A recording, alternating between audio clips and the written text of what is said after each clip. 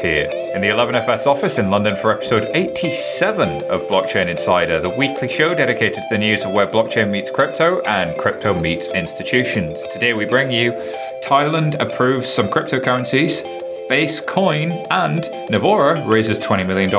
All this and more on today's Blockchain Insider. I'm your host, Simon Taylor, and I'm rejoined by Colin G. Platt, who's not sat next to me this week, thank goodness, but you have less beard. Is there something about France and no beards now? Is it a new rule? Was there a petition to get rid of your beard? You can blame my wife. We shall. So listeners, email Colin at 11fs.com if you want to bring back the beard. Hashtag bring back the beard. To do this. Well, fortunately, naturally, that'll happen by itself. That's why it's a successful campaign. It's a surefire winner. Beard the standard. Right. We're also joined by, the one and only Anthony Lewis, who's Director of Research at R3 and a bit of an author in your free time. Anthony, welcome back. How are you doing, sir? Yeah, very good to be back on the show. Thank you so much. All right, let's just crack right on with the news. First story comes from news.bitcoin.com. Thailand has got 4 approved cryptocurrencies. So the Thailand Securities and Exchange Commission has announced a list of 4 approved cryptos. The regulator reported decentralization and market liquidity as factors for approval. This means that they approved Bitcoin, BTC, ETH, so Ethereum, and XRP and Stellar, XLM. The regulator has clarified, however, that approval does not make these coins legal tender and they cannot be used to pay off debts. So they are sort of registered securities, is how I read this, Colin? I don't know too much about Thai law. Maybe Anthony does. He's an expert in all these things out there. But I guess the idea is just that what they're trying to say is they looked at this and from their point of view, they're good enough for government work. You can use them, whereas some of the other ones are maybe a bit more iffy. And I believe it was specifically to use it for trading as a base pair. So that doesn't necessarily say you can't work with other ones. It's just really specifically these can be used on an exchange as a base pair. Sure. My understanding of this was that there's a bit more to this than meets the eye. So originally they approved a few more currencies, and my understanding is that this is currencies that ICOs, people trying to raise funds for projects, can accept as the funding. If I wanted to raise funds for a project, which we used to call ICOs, then I can accept Bitcoin's Litecoin or Bitcoin's Ether and that list. That list was in fact longer and it included Ethereum Classic, Bitcoin Cash, and Litecoin, but there was some reports subsequently that those got taken away. So it's Ether, not Ethereum Classic. It's not Litecoin anymore, and it's not Bitcoin Cash. So supporters of those currencies may be a bit disappointed. That's not to say that those ones are illegal. It's just that I think you can't accept them as part of fundraising for your project. That's fair enough. I mean, I guess they'd be pretty forked off if you were part of Bitcoin Cash or Ethereum Classic at this point, but that's hence the point about liquidity. But there's this point about decentralization again. Sufficiently decentralized seems to be this measure that keeps popping up. We saw in the US, the SEC has maybe started to walk back from decentralization as some sort of sophisticated measure of whether or not something is or is not a security and can or cannot be used for fundraising in any way, shape or form. Do we see that as a challenge, Colin, that's kind of ongoing? And what do we think we mean by decentralization? I don't think anybody knows. This is, if you read anything coming out from the lawyers specifically focused on the US and Europe who are looking at that, they repeatedly point out that those are just opinions from certain people in the US regulator. And it's not well defined, which kind of creates a problem because everybody says, oh, we're a utility coin that happens to be sufficiently decentralized, but that's like their own heuristic. It is very, very poorly worded and perhaps creates more problems than it really solves. Because, of course, everybody wants to be sufficiently decentralized. And we've talked on multiple occasions about what that means. And from the point of view of decentralization, meaning it's hard for any single or small group of entities to control something. Well, what is that something? Is that the price? Because we could make the argument that, like actual stocks and bonds that are 100% securities by that measure are completely decentralized because the entity can't necessarily just control the price. Yeah, they can perform better or worse and give guidance, but they don't control the day-to-day price. So maybe Apple's sufficiently decentralized. I think the point is that there's no obvious issuer or something like that, or there's no obvious one central entity who continues to be beneficiary of the initial issuance. But even then, I take the point, it becomes challenging. But I think this is the key point, isn't it? That like you've got all of this woolliness around the definition of decentralization. And Anthony, I'm curious to see how you view this space. Was that the intent of this this wording that was put out from the Thai SEC, to the best of your knowledge? Well, I can't speak for the Thai SEC. Our work we did with for Project Inthenon was with the Bank of Thailand, and we didn't engage directly the SEC in that project. And that was a central bank digital currency project, and this is clearly different. I think the words sufficiently decentralized, because they've been uttered before in relation to the US SEC, they've become almost a bit of a meme. It has become safe to say. Just because someone else has said it, it's now safe to say.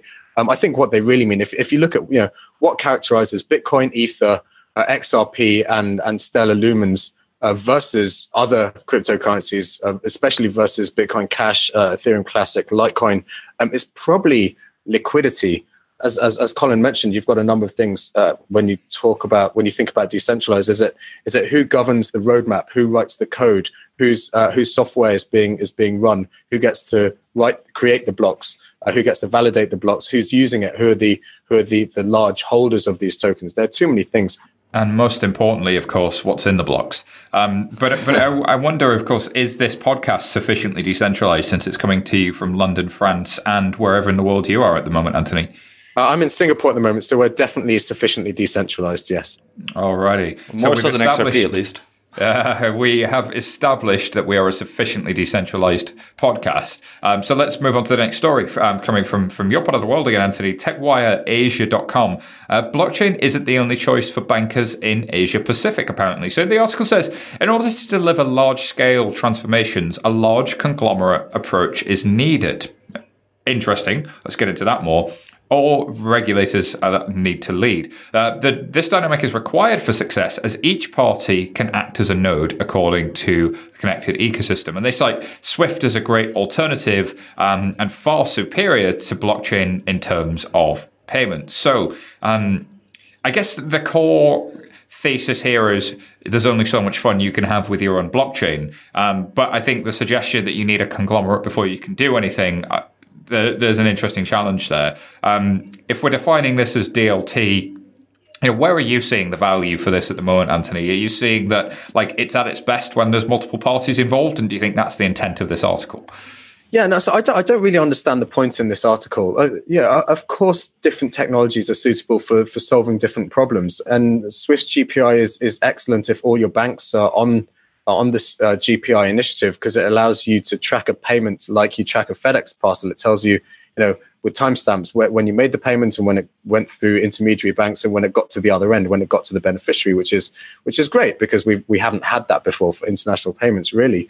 So and blockchains can be used for many, many other things. The big use cases we're seeing in Asia are around trade finance. So the financing of international trade where the buyer and seller are in different countries, paying in different currencies, and where there's a time gap between someone ordering the goods, creating the goods, shipping the goods, and receiving the goods. And the question is, when do you pay if you're the buyer? When do you pay in what currency? And this is especially important for manufacturers who may need money up front to pay their suppliers for their raw materials, for example. And we've seen a lot of banks get into these trade finance proof of concepts and trials and pilots and that sort of thing. But how real is this? Of course, we've seen both Singapore and Hong Kong kind of regulators and governments really look to start to endorse this as hugely regionally significant ports and trading arenas. Is this all still hype, though? Is this just one of those things that means we're still top of the hype cycle if we're talking about these pilots? Or is there something actually there behind the scenes that has real value to the banks and to the other market participants?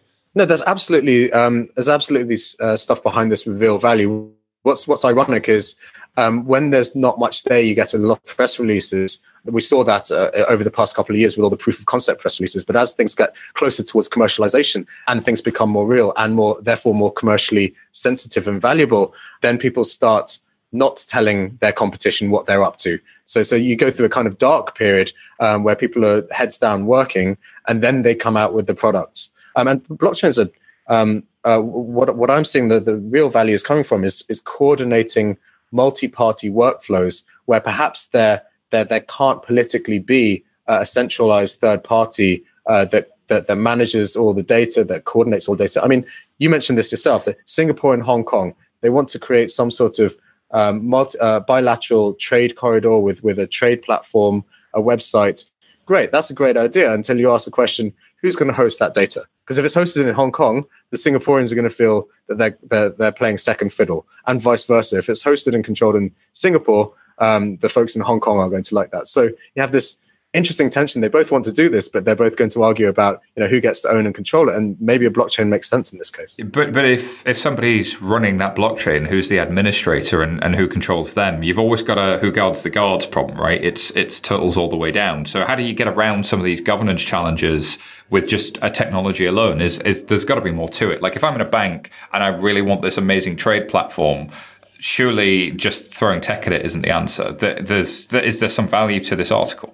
No, remember, we're talking about coordinating workflow. You can have a governing committee made of people from both countries. What's difficult is where you host data, or in which jurisdiction is data hosted, and if you can get around that problem. So historically, we've either been emailing PDF files from one country to another, and that's like as high tech as you get, or you've had a third party that has servers on a particular soil in a particular territory. Now, with blockchain, you can coordinate complex multi-party workflow without needing to have that central server that hosts all of that data, some of which may have personally identifiable information. But what does that mean for me if I'm a bank, though? Like if I've been used to sending round PDFs, or if I'm a corporate that's used to getting these PDFs, surely I can't wake up one day and have this all singing, all dancing system. There's still going to be PDFs flooding out there in the wild. Like the blockchain isn't the only solution. I must need some way in and some way out of that to either read the PDFs. Are you seeing anything along those lines from the fintech arena, or is it sort of like creating this new world and the old world sits alongside it sort of thing? Because I always wonder, like, what's that tipping point for adoption if you've created this beautiful new world? Yes, it's a good question, right? And PDFs are terrible. We can talk about shares and private markets later or another time. They exist as PDF files sitting on your desktop. As soon as you move from PDF files, which are photos, they're kind of scans of real documents. As soon as you move them into structured data, so words and numbers in boxes, then you can automate things a lot better and a lot more efficiently. So there are a number of steps to this, and blockchain is just part of the solution, turning pictures, photos into structured data and allowing structured data to be sent, to be calculated on. That's part of the journey. I think that's a really crucial point. I was going to say that's kind of my takeaway here is like, there's complexities and possibly by distributing this data amongst different locations or entities, you solve part of that kind of political issue, which is, I mean, at the end of the day, if we kind of abstract all the cool technology, we're discussing a political issue of who holds what, who controls what, and how do they control it. But once you kind of figure that out, like break everything down into its individual components, and yeah, PDFs are shit for a lot of things, but they're actually quite useful for some things. And if we just need to save a bunch of data and not reference it really, but just have a track of everything, throw it someplace and hold on to that thing forever. In the same way that we have old records that you just never access anymore. Maybe throw it on a CD. We still use those things, by the way. It's just bringing different technologies to solve their individual areas where they happen to have an advantage. And I think there's something interesting about that governance challenge, right? So DLT seems to work best when there's a real governance headache where end-to-end workflow and automation is your goal, but you can't get there because... And I love this like digitized versus digital thing that keeps coming up when we're dealing with PDFs, whether it's trade finance or whether it's in the creation of securities and the secondary trading of those. Like, once you've created that PDF, you essentially have a digitized version of the contract, but that's no different to having a newspaper on an iPad, right? Like if I've got a newspaper on an iPad, I now have a newspaper that runs out of battery. Whereas truly digital news is something like, BuzzFeed and YouTube and something that's interactive and requires that data. Like it's a step change and the business model is different. And I think that's what people often miss with blockchain and DLT is really it's a part of that evolution is once I move into this digital world, I can start to create those end-to-end workflows, those end-to-end journeys that aren't just doing the bank bit of the process. There's the bank and the shipping company and the supplier and the buyer and potentially the forwarder. There's the local ports. There's all of these people that need to be coordinated. And the classic metaphor is the Uber one, right? Like before Uber, I had to find the piece of paper with the number on it, and then I had to call the number, and then I called a dispatcher who called the taxi, who then got in touch with me and gave me an estimate of when they'd show up. I then would wait for them, maybe call back if they hadn't shown up on time, and if I'm lucky, I already had cash on me. If not, I have to stop off to get some cash. Like if you think about all of those bits of the journey that were not connected before, but then technology enabled us to connect all of those bits of the journey, like then you add in this governance piece, it starts to make hopefully a little bit more sense. But Colin, I know you've always kind of had some challenges with the trade finance use case. Like, do you see these things as being something that will ever really take off, or do you think that for you is the jury still out on the value here? I think trade finance, the money side of it, makes more sense than supply chain management, because trade finance is just a series of locking and unlocking money. And there's ways you could design that. Would you want to do it with a cryptocurrency? I don't think so. Like you could make payments in Bitcoin or Ether or whatever else it is, or Stellar Lumens if you want. But actually locking and unlocking based off physical movements of assets is very easy to screw around with. Good stuff, Anthony. Any points on this before we leave it? No, you've got it covered. Beautiful. I like the sound of that. All right, next story comes from the NewYorkTimes.com, NYTimes.com. Facebook and Telegram are hoping to succeed where Bitcoin failed, is the headline. I wouldn't argue that Bitcoin failed, but it depends what you assume its intended goal was. I'd say what we failed on this is calling it Facecoin when we could have been calling it Facebucks. Oh, yeah. Like that was a failure on our part. But that makes me think of like coffee with a Facebook logo on it at that point. Where are you going to spend your Facebucks? Yeah, on my face. All right, Facebook, Telegram, and Signal are all individually planning to roll out new cryptocurrencies, is the term used here, over the next year that are meant to allow users to send money to contacts in their messaging systems. Facebook specifically is working on a coin that users of WhatsApp, which of course Facebook owns, could send to friends and family instantly, said, quote, 5 people briefed on the effort who spoke on the condition of anonymity because of confidentiality agreements. Love that sentence. Apparently, the Facebook project, of course, is far enough along that the social networking giant has held conversations with exchanges about selling Facebook coin to consumers, said 4 people. But apparently, they have more than 50 engineers working on the project. Of course, we've covered this at a high level a few times before when Facebook has announced that David Marcus was going to go look after this project. And of course, David Marcus is the former CEO of PayPal. He used to run Messenger.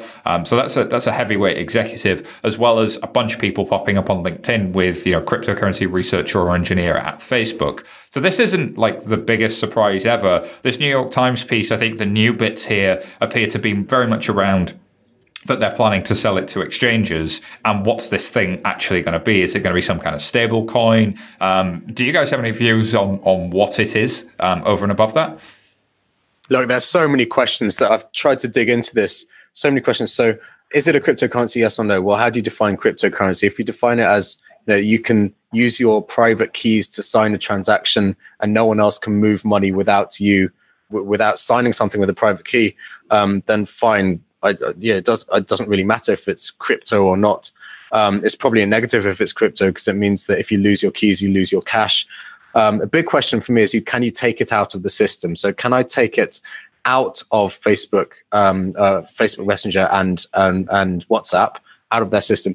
Can I hold it on my smartphone, put it somewhere else, say an exchange or something, and exchange it for something else? That's a huge question. Otherwise, it's just e-money, and we've seen e-money, electronic money, before, like WeChat in Asia is huge. It's a chat program, and it's had a payment system embedded within it for many years now. It's highly popular.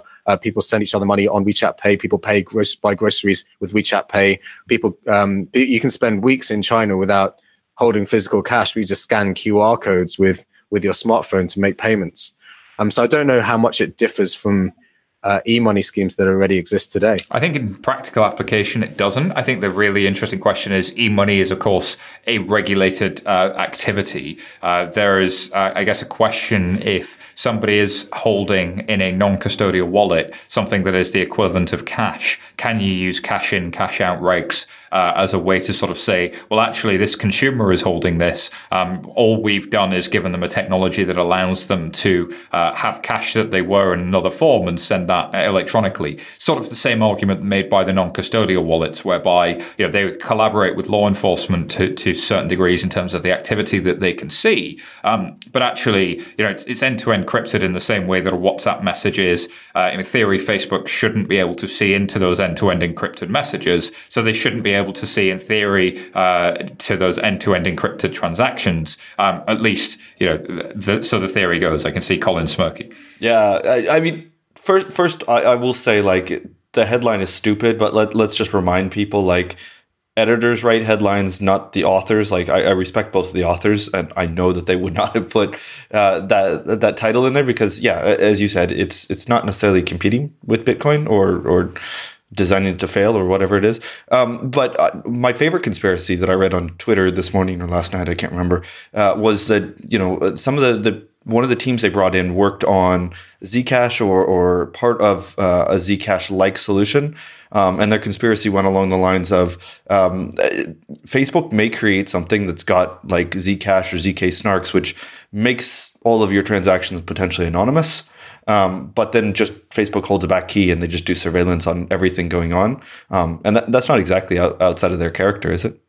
Well, I mean, I think this is the interesting thing, doing this against the backdrop of the reputation that they've kind of built for themselves in the last 6 to 12 months. I've been speaking a lot to recruiters lately, and there's a lot of people in our hiring pipeline that are obviously being chased by big tech companies that would pay them potentially more than you would coming to work for a 100-person startup based in London. But people don't want to work for that company anymore. I think the values and the PR around it has really started to bite for them. So there's the interesting optics question about, will people trust this? But also consider the market, right? If they've got nearly 2 billion users allegedly, but even if it's anywhere near that, a whole bunch of those are in emerging markets. And consider who they're competing with. I think, Anthony, you mentioned earlier, WeChat. There's a whole bunch of regional wallets kind of in not just Asia Pacific, but the hotter regions, where Facebook is really popular outside of China, Southeast Asia specifically. You see a lot of this activity on Facebook where people have moved really out of Facebook into WhatsApp and beyond into super apps, where those players are now trying to move into that peer-to-peer payment capability. Facebook probably doesn't want to go market by market being regulated, but I would speculate that are they looking at those markets first as being kind of a bottom-up approach rather than top-down?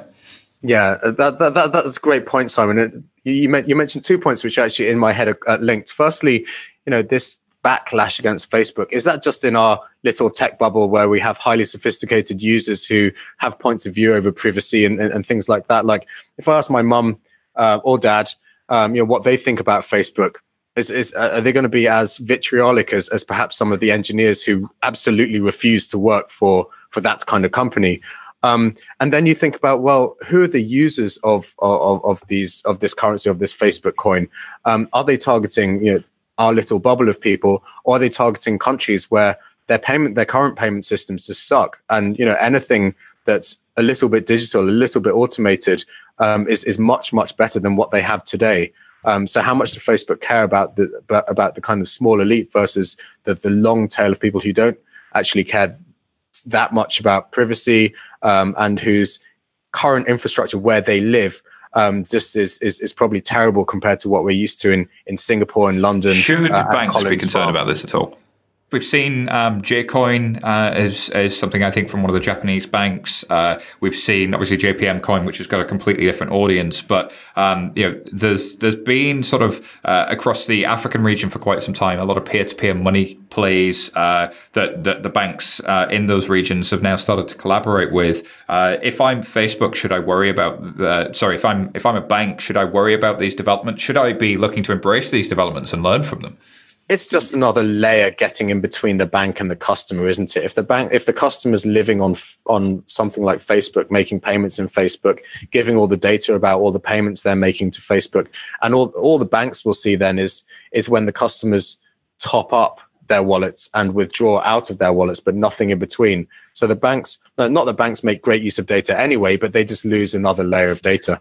I think my bigger takeaway would be for like fintechs more broadly speaking, like Facebook Coin, I don't think is going to necessarily kill banks. Yeah, like as Anthony said, like it could take away some of this payment stuff, but that's kind of a headache for banks. Like if you create a little economy inside of Facebook where at the end of the day, the dollars or euros or whatever else it is still sitting inside of banks, they're still lending that stuff out, and great. Unless it really fully gets into some of these things where banks are making money, I think the people that are really going to get hurt are the things that are like Venmo, or the people that are trying to build analytics on top of payment systems. Things like Monzo, I think, are going to hurt more from Facebook than a JP Morgan. See, I don't think it's the Western tech companies that will struggle. I think it is the emerging market ones first. And then I think what you end up with is a sort of a different type of shadow banking system. So we've got obviously the known shadow banking system in the kind of the Western world of kind of the buy side kind of taking on more traditional banking activities.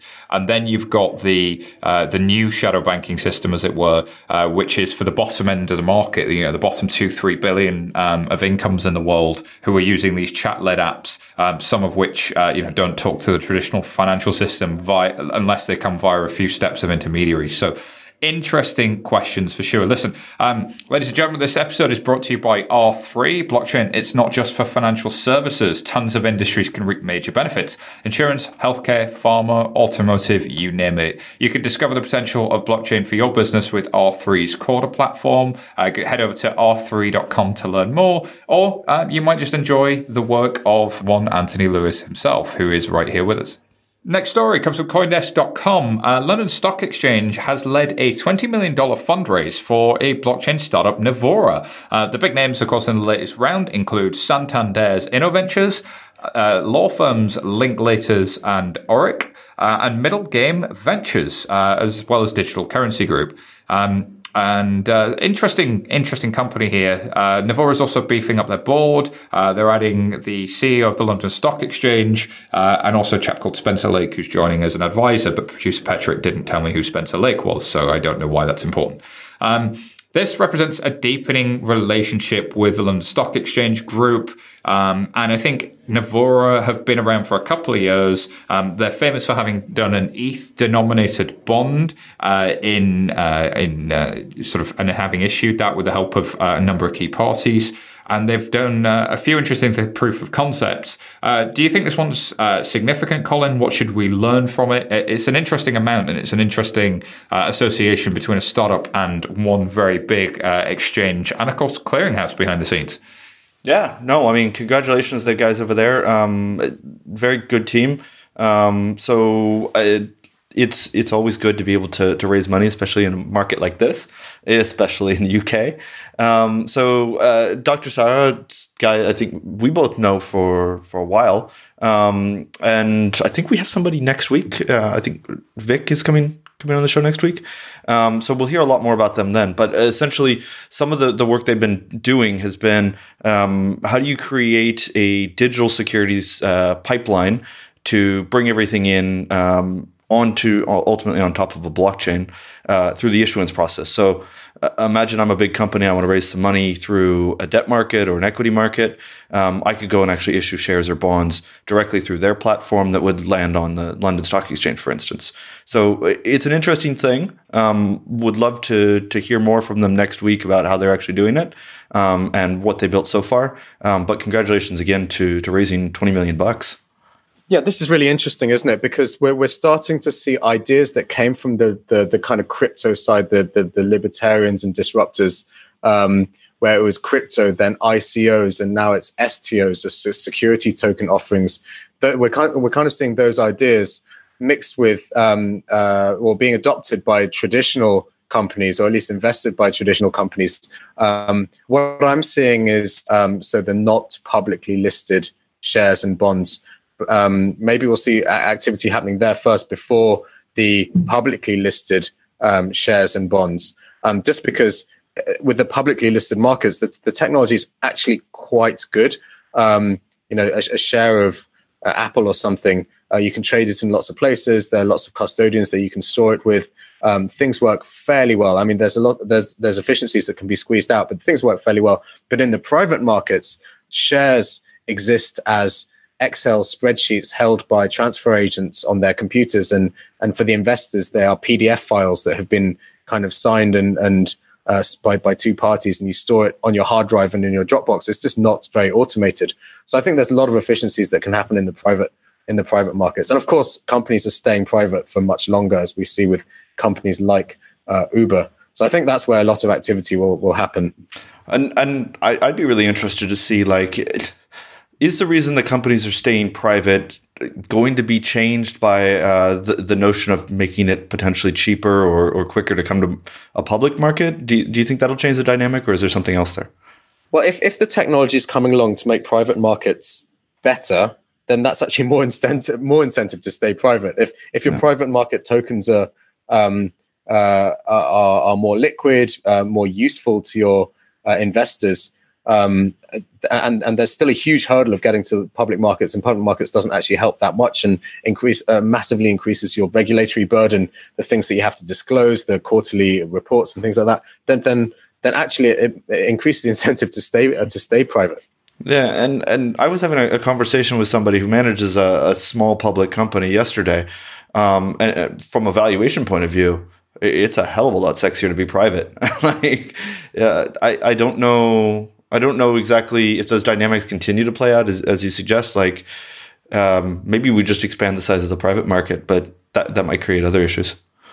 Interesting challenges for sure, gents. Alrighty, last story this week comes from theblockcrypto.com. French President Macron advocates the use of blockchain in European agriculture. So, coming live from near a field as always, it seems like you've been having words with the local government there, or at least the central government. How have you done this, Colin G. Platt? Since wow, we've been talking about you near a field. We've been talking about you in France, and then this happens. I don't think that's a coincidence, surely. Obviously, Emmanuel Macron, the president of France, is a listener of Blockchain Insider. I mean, there's no other explanation, right? I mean, that's logic, right? That's just logic. So this actually came out, I think, on the 23rd of February. So it's old news. But of course, Petrit only picked it up when it wasn't in French, but in English. So good work, Petrit. So it was in part of a larger speech at the annual Salon d'Agriculture. And the only thing you need to know about France is everything starts and ends with food and politics here. So obviously the Salon d'Agriculture is the biggest political event you could possibly have as the president of France, and you go and you make a speech every single year. He was talking about innovation in agriculture, and one of the things he brought up was this Polish food scandal about meat not being traced in properly. And of course, we had horse meat scandals years ago, and he brought up the idea of potentially using a blockchain for provenance and traceability. I don't think he necessarily knows the technical details, so definitely keep listening. And if you work for the French government, come hit us up, and we'll tell you all about blockchains. Hey, Colin, do you know his favorite blockchain? What blockchain is he advocating for? I'm going to go ahead and guess that he's advocating for the best blockchain, which is Pitch Token. Oh, clearly. Pitch Token Classic, Fields, France. This had everything. All right, let's just quickly run into stories we didn't have time to cover. Story comes from smallcaps.com. The ASX are selling a stake in iRes as a move from chess to distributed ledger technology continues to advance. Good news there. Coindesk.com, the right way to do blockchain consortiums. And Blocknomi.com, the delete Coinbase movement, firms analytics partners sold data, reveals crypto exec. If you've not followed the hashtag delete Coinbase movement, then it's definitely something worth. Well, also, where have you been? Because it's been all I can see on social lately, and it seems to be the big drama. Interesting one for me about this one, guys, I don't know if you agree, is that delete Facebook preceded a lot of bad PR for Facebook. I wonder if we'll see similar things here. And I saw just this morning, before we started recording, that Coinbase has actually let the founders of Hacking Team, which was the particular group that was in question, that it was part of this acquisition, they let them go. So always good when you've got hackers that have been involved in state-sponsored attacks on journalists and whatnot, bring them into your company and then fire them. Indeed. It seems like they've taken the requisite action quickly, though. So, right, let's move on to Tweet of the Week. Tweet, tweet, tweet, tweet. It's the Tweet of the Week. Tweet of the Week.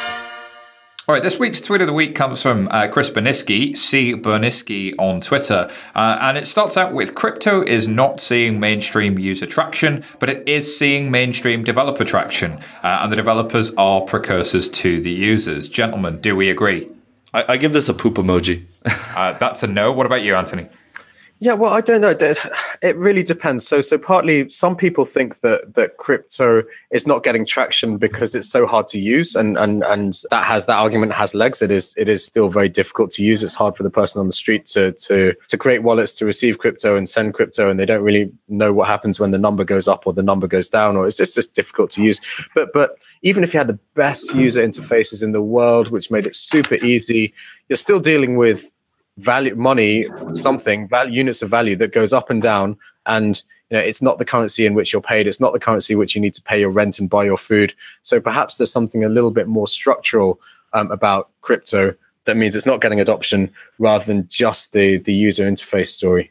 I think there's something interesting there about how are we defining crypto? Are we defining crypto assets as a means of payment, or crypto networks as a way of securing and transferring data that are public, distributed, and permissionless? Because that second one could be something that is a narrative that Ethereum's Vitalik Buterin has talked a lot about, which is this sort of crypto upgraded narrative where you need that kind of software primitive that A16Z talks about as well, which is this idea that we have a higher level of security and confidence in that data having consistency and having provenance and so on. Like, that is a valuable thing that the developers are now being attracted to in a Cambridge Analytica world, in a world in which more centralized databases are being hacked. There is an argument there that maybe there's something interesting, but I think that's what Chris Berniski is trying to point out. But we are in this interesting search for narrative moment in which some people are the true believers in Bitcoin are moving towards the sound money narrative. The tech heads are moving more towards this crypto upgraded narrative. It's an interesting time for sure. And if there's one constant in crypto, is that the narrative is always changing. I loved Andreas Bricken's new meme that I'm going to use all the time, which is like a group of people moving a football goalpost, like literally picking this thing up and moving it. I was at this Ethereum conference in Paris yesterday, and it was funny because the meme for me, my big takeaway is like, what users? Like, so every time somebody would say, oh, what about users? And they're like, well, what users? Like, nobody fucking uses these things. We're hardly using it. No coining is definitely using. Talking about crypto, tweeting, using. But more seriously, it's like we're supposed to be democratizing money. Like, democratizing, I guess, means getting them out of just like the wealthy early buyers' hands sometimes. Maybe not all of it, but like, what the fuck are we doing here?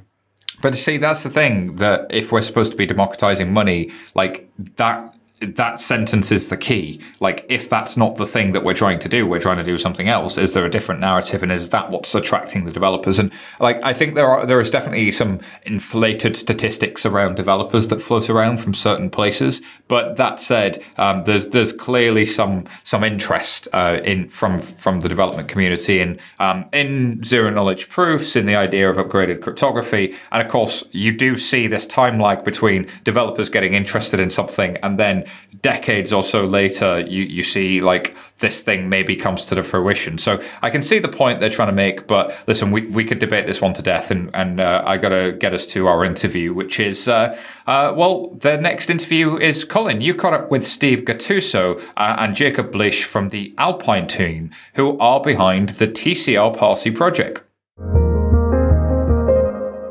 So I'm here today with Stephen Gattuso and Jacob Blish of Alpine. Thank you guys very much for coming on. Hey, thank you for having us. So found out about you guys a couple weeks back when we were having a chat around a really cool game called TCR Party, or Token Curated Registry Party. And we started having a chat.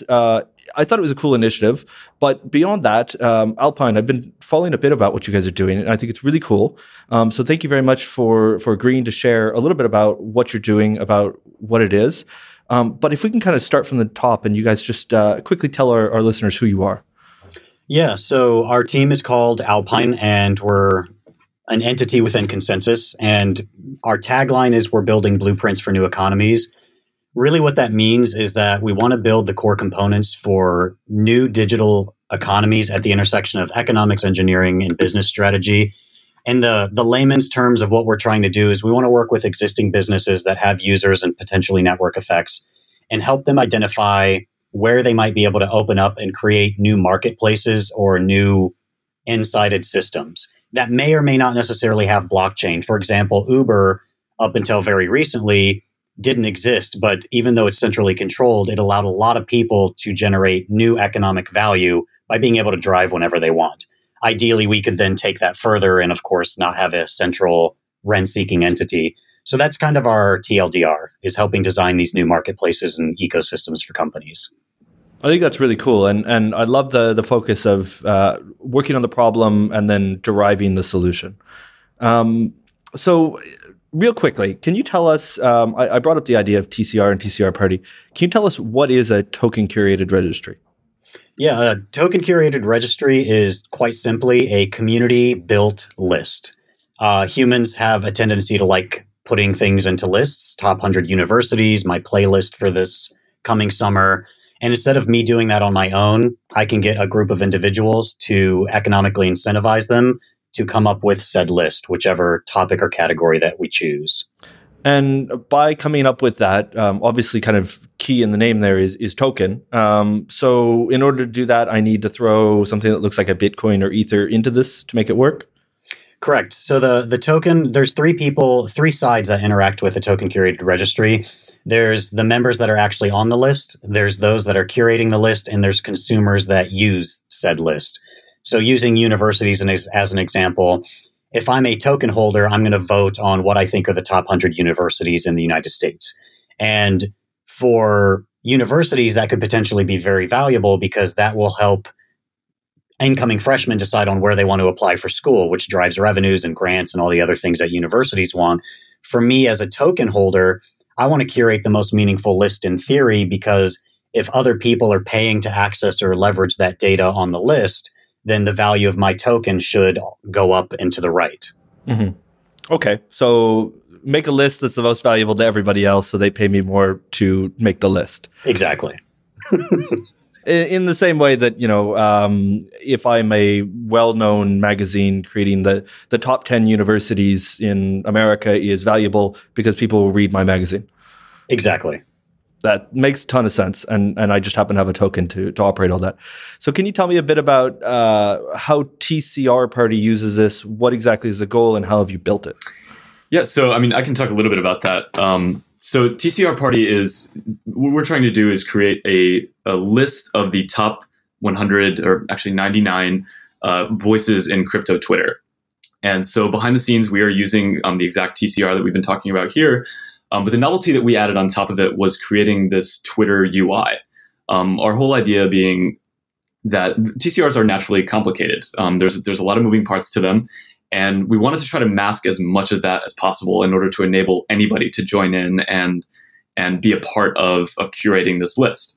So the novelty that we threw on top of this was a Twitter UI that so it takes everyone that is in the list, all of the handles that are in the list, and retweets them. So there's one bot that if you follow, then you can get the top minds in crypto Twitter. And then we have a second bot that is we call it our VIP bot. And that is where the magic of curating the list, the behind the scenes actually happens. That's where people can DM the bot in order to nominate a certain user to the list. They can challenge an existing user on the list, or they can vote on a challenge to either kick someone off the list or keep them on. And of course, you can manage, you have kind of a wallet similar to how you'd have a wallet with any sort of cryptocurrency that manage your TCR party points, is what we call our token. And that is sort of that's the currency that we use to stake for if you're trying to nominate someone onto the list, or you can add weight behind your votes. So the more tokens that you have, the more weight that your vote has, and the more influence you have over the curation of the list. So this is kind of how we put all these different parts together to form TCR Party. Okay, so the idea makes sense. You've got different people, different number of tokens that can vote on it. It becomes a very democratic system, right? Yeah. I mean, in theory, yeah. in theory. In theory. That's not what you've seen. Yeah, correct. It ends up changing. I mean, so the issue is, if it were democratic, I suppose it would be one person gets one vote and everyone has the same sort of ability to curate. But in this case, because it's a token curated registry, you kind of, what we've noticed, Colin being actually one of the people that has exploited this, but the people that have a lot of tokens obviously have a lot of influence over the direction of the list. They can vote. They can be the deciding vote on whether or not someone gets to stay on the list. Because if you have 50% of the token or of the tokens that are available on the network, then that's a lot of weight that you can put behind your vote. So it ends up being a bit different than just democratic. Fair enough. And you guys put out a really, really cool post that I think you got into a bit of that, and we'll make sure that's in the show notes for people that are interested. But I think one thing worth pointing out is we talk about economic incentivization, but this is all on a test net and the tokens are all worth zero, right? Mm-hmm. Exactly. And I think that's actually a really interesting point. You guys have created something of value that I can go out and use and play with and create a list that I've actually met a lot of people on, including you guys, based off of this test net. So we don't actually need to use the regular Ethereum blockchain. These test nets are actually kind of interesting for some use cases as well. Yeah, and the original idea of using a test net versus mainnet Ethereum was that we wanted to make sure it was all a part of keeping the barrier of entry as low as possible. If you had to actually go out and buy TCR party points, I just don't know how many people would really do that for something that, especially when we were first starting out the network.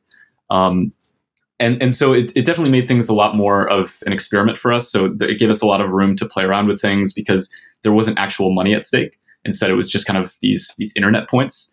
But yeah, you're right. I mean, over time, as the list kind of became as more and more users were added to it, and we got more traction with it, there did actually become a good amount of value, or we did add a good amount of value to what one TCR party point means.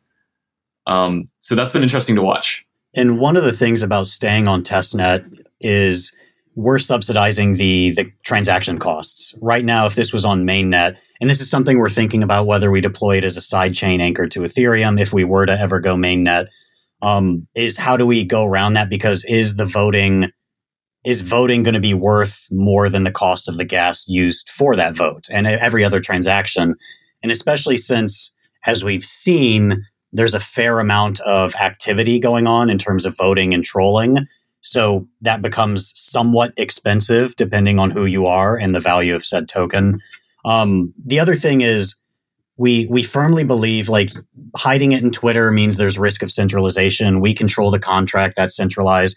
The other thing is just we firmly believe when you're launching a new network, you never go full blockchain. You've got to dip your toe in the water, work out systems. And we develop a lot of this around video games. When you launch a video game or when publishers launch video games, they don't get it right. Humans find some meta gameplay that's going to be overpowered and has to be rebalanced. And we firmly believe the same thing around networks. You've got to give them a chance to grow up before you shove them off the cliff and be like, hope you can fly. And I think that's a really, really good point. We've been talking with a lot of organizations here about that. As people have some great ideas around how new technologies, including blockchains, can change their businesses, change the way they do stuff. But just flipping a switch one day and moving $1 billion worth of securities into a blockchain may not be the best way to do it. Yeah, because there's no returns on blockchain once you send that money out. No, it's a one-way street. So can you tell us a bit about how you might generalize TCR into other domains, or maybe some of the learnings into other projects? Yeah, so one of the things I thought was most interesting is there's an attack vector with TCRs that's called coin flipping. So when you're voting, not when you're issuing a challenge or a nomination, but when you're actually voting, there's nothing at stake. So there's nothing to prevent you from loading all your tokens into your vote weight and then spamming votes. And actually, the person who's richest on our list, it's not you. There's someone else that's richer than you, and they discovered the coin flipping really early. So they never initiated challenges or nominations, which if they lost would cost them 500 party points. Instead, they front loaded everything into their vote weight and just immediately from day one started spamming votes. And because of that, as they gained more winning votes and got more tokens from winning, they just kept steamrolling that. And now they have the largest amount of party points. The other thing is we discovered the faucet. For those that don't know, you can hit a daily faucet to get 100 party points once every 24 hours. But what we noticed is nominations and challenges cost 500 points. So they're somewhat expensive, which meant engagement started to decay over time, because if you only get 100 tokens a day, it takes you almost a full work week to get the ability to nominate or challenge again. And do you want to put those tokens you just worked so hard up for risk?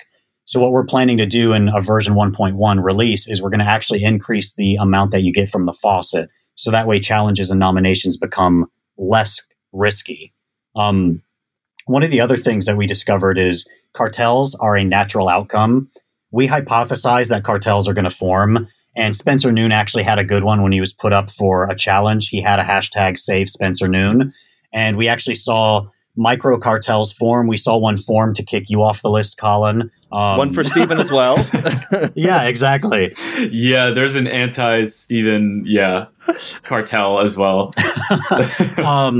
So another feature we're planning to build in is, since they're already forming on their own, we're going to actually make that a built-in feature in the future so that you can actually form and delegate around cartels. That may or may not ruin the list, but it's something we want to test out. The last thing we want to test longer term is, I was actually talking to Steve about this right before our call. This gives us an opportunity to play around with the concept of like micro governance or micro democracies, because historically human capital has been very slow to adopt new governing styles. We had monarchies, then we tried communism, we've got democracies, we tried republics, but usually those in power don't want to give it up. But with blockchain and these micro democracies, I could see a way of us being able to test either corporate governance or political governance in a rapid iteration ecosystem, where you might be able to test these hypotheses thousands of times in a year instead of waiting 10 years, 100 years or longer to see the outcomes of those results.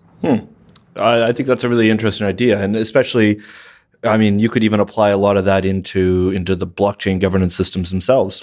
Exactly. Yeah. And we've talked about expanding this into Reddit. So subreddits, they're literally curated lists, and the only difference is moderators are effectively demigods answering only to the admins of Reddit. But what if you introduced a mechanism to allow voting of moderators on and off that list? The content's still voted and upvoted and downvoted as per usual. But that's an idea we've thought of. A TCR delegating who has right access to a Telegram group, for example. So that way you can prevent, all the spam and the bots, but you still allow public discourse for those that can pass that small barrier to entry. Those are just some of the ideas of like expanding it in other use cases we've thought of. I really like that. And I like the forward thinking notion. One of the other ideas that I've heard coming from different organizations is how you could actually use a TCR to judge the validity of other tokens. I believe it's Ryan Selkis's group, Messari, is kind of the leading thought. So two questions on that. First, do you guys have any opinions on what that might look like given some of the economic knowledge that you've gained from this experience. And also a more kind of meta question is, we know about things like EIPs and ERC20s that standardize a token. Is there a standardization? Should there be a standardization for TCRs or those types of things? On the second question, there actually is, I forgot who, but there is a standard forming around TCRs that's trying to set like a standard framework for the methods that they should have and how they should work. That's being discussed right now. So I believe there is an EIP out there. I would have to find it. But that is being worked on, if I'm not mistaken. And related to the first question, so right now people engage with TCR Party explicitly because it's fun. They control each other. We actually did some user interviews with some of our active members and found out that the party bot that's curating the meaningful content is actually less interesting than the VIP bot because people care more about the drama. It probably explains why reality TV is so popular as well. It's like crystallized, distilled human drama in an essence. So one of the things that we are hypothesizing is that right now people are playing because it's a game and it's fun. Once you introduce a mainnet launch, and if the token was tradable, for example, and it suddenly has monetary value, it's going to introduce in our minds, we think, a new element of speculators. They may not be there for the fun and activity of the network. They're there because they want to make money and arbitrage on that opportunity. And that's not wrong, but we are concerned that it's going to change how the list is curated because our longstanding hypothesis is TCRs are going to be really good for if the three of us wanted to make a summer playlist. If one of you trolled me by putting Mariah Carey's Christmas song on there, it's not really a big deal because the list is pretty low stakes. But for like a top 100 colleges in the United States, Stanford and Harvard have arguably millions or billions of dollars at stake. They're going to be economically incentivized to guarantee that they're on the list or potentially madman attack their competitors and make sure they're off the list by colluding with the voters. And we want to test out TCR Party eventually on mainnet to see what happens once there's value. That is my biggest concern with projects like Messari or Foam is I think it's still valuable and can curate some meaningful lists, but you introduce people that may not care about the actual meaningful curation and they care more about the economic side. And maybe there's no way around it, but that's something we want to definitely get into to see how it reacts. And I think those are really interesting notions that I would love to continue to have that discussion and figure out some of the ways that you can build around that. But I mean, for now, I think we're going to have to leave it there. Can you guys tell us a bit about how people can get a hold of you, find out more about Alpine and party with TCR Party? Yeah, so I mean, if you want to interact with this, if it sounds interesting, then you can find, you can go to www.tcr.party. And that will have all the instructions about how to get involved with, or how to like sign up for the bot and start curating the registry. And you can also visit our website. We're alpineintel.com to learn more about us. We also have, going back to TCR Party, we have all of the information about TCR, like our specific implementation, how we did this, and all the different things that you can do with the bot listed on our website. So if you want more information about how exactly it works, you can go there, and also find us on Twitter or LinkedIn or email. Contact us with your questions. We're always excited to talk about this stuff with people. So I love answering the random questions that come in over Twitter DMs or whatever. Our website, alpineintel.com, has all of our access channels, email, Twitter handles, etc., to get a hold of us. Great. Well, thank you very much, guys, and look forward to continuing this and continue to see where it goes. Awesome. Thank you so much for having us. Yeah, thank you so much. Appreciate it. Alrighty, thanks very much to Colin, Steve, and Jacob. Colin, you enjoyed that interview? I enjoyed that interview, and I really like TCR Party. It's a lot of fun and easy to use, by the way. Alrighty, listeners, just to remind you, this podcast is brought to you by 11FS. We're a challenger consultancy working to shape the next generation of financial services and truly digital financial services. Alright, if you want to hear more Blockchain Insider every single Thursday, hit the subscribe button and please leave us a review. Where can people find out more about you, Colin? On the Twitter at Colin G. Platt. And yourself, Anthony? For anything related to R3 or Corda, you can email me at anthony.lewis@r3.com. There's no H in Anthony. On Twitter, I am at Anthony_BTC. My blog is bitsonblocks.net, or you can read my book, The Basics of Bitcoins and Blockchains, which you can find on Amazon. You do all the things. All that remains for me to do is to thank our amazing production team at 11FS, producer Petra, and of course Alex, our editor. Thank you for getting through that one with me, despite having at some points no internet, using my phone's 4G, and God knows what else. So well done, everybody. Thank you for listening. Of course, we'll have more Blockchain Insider next week. Goodbye for now.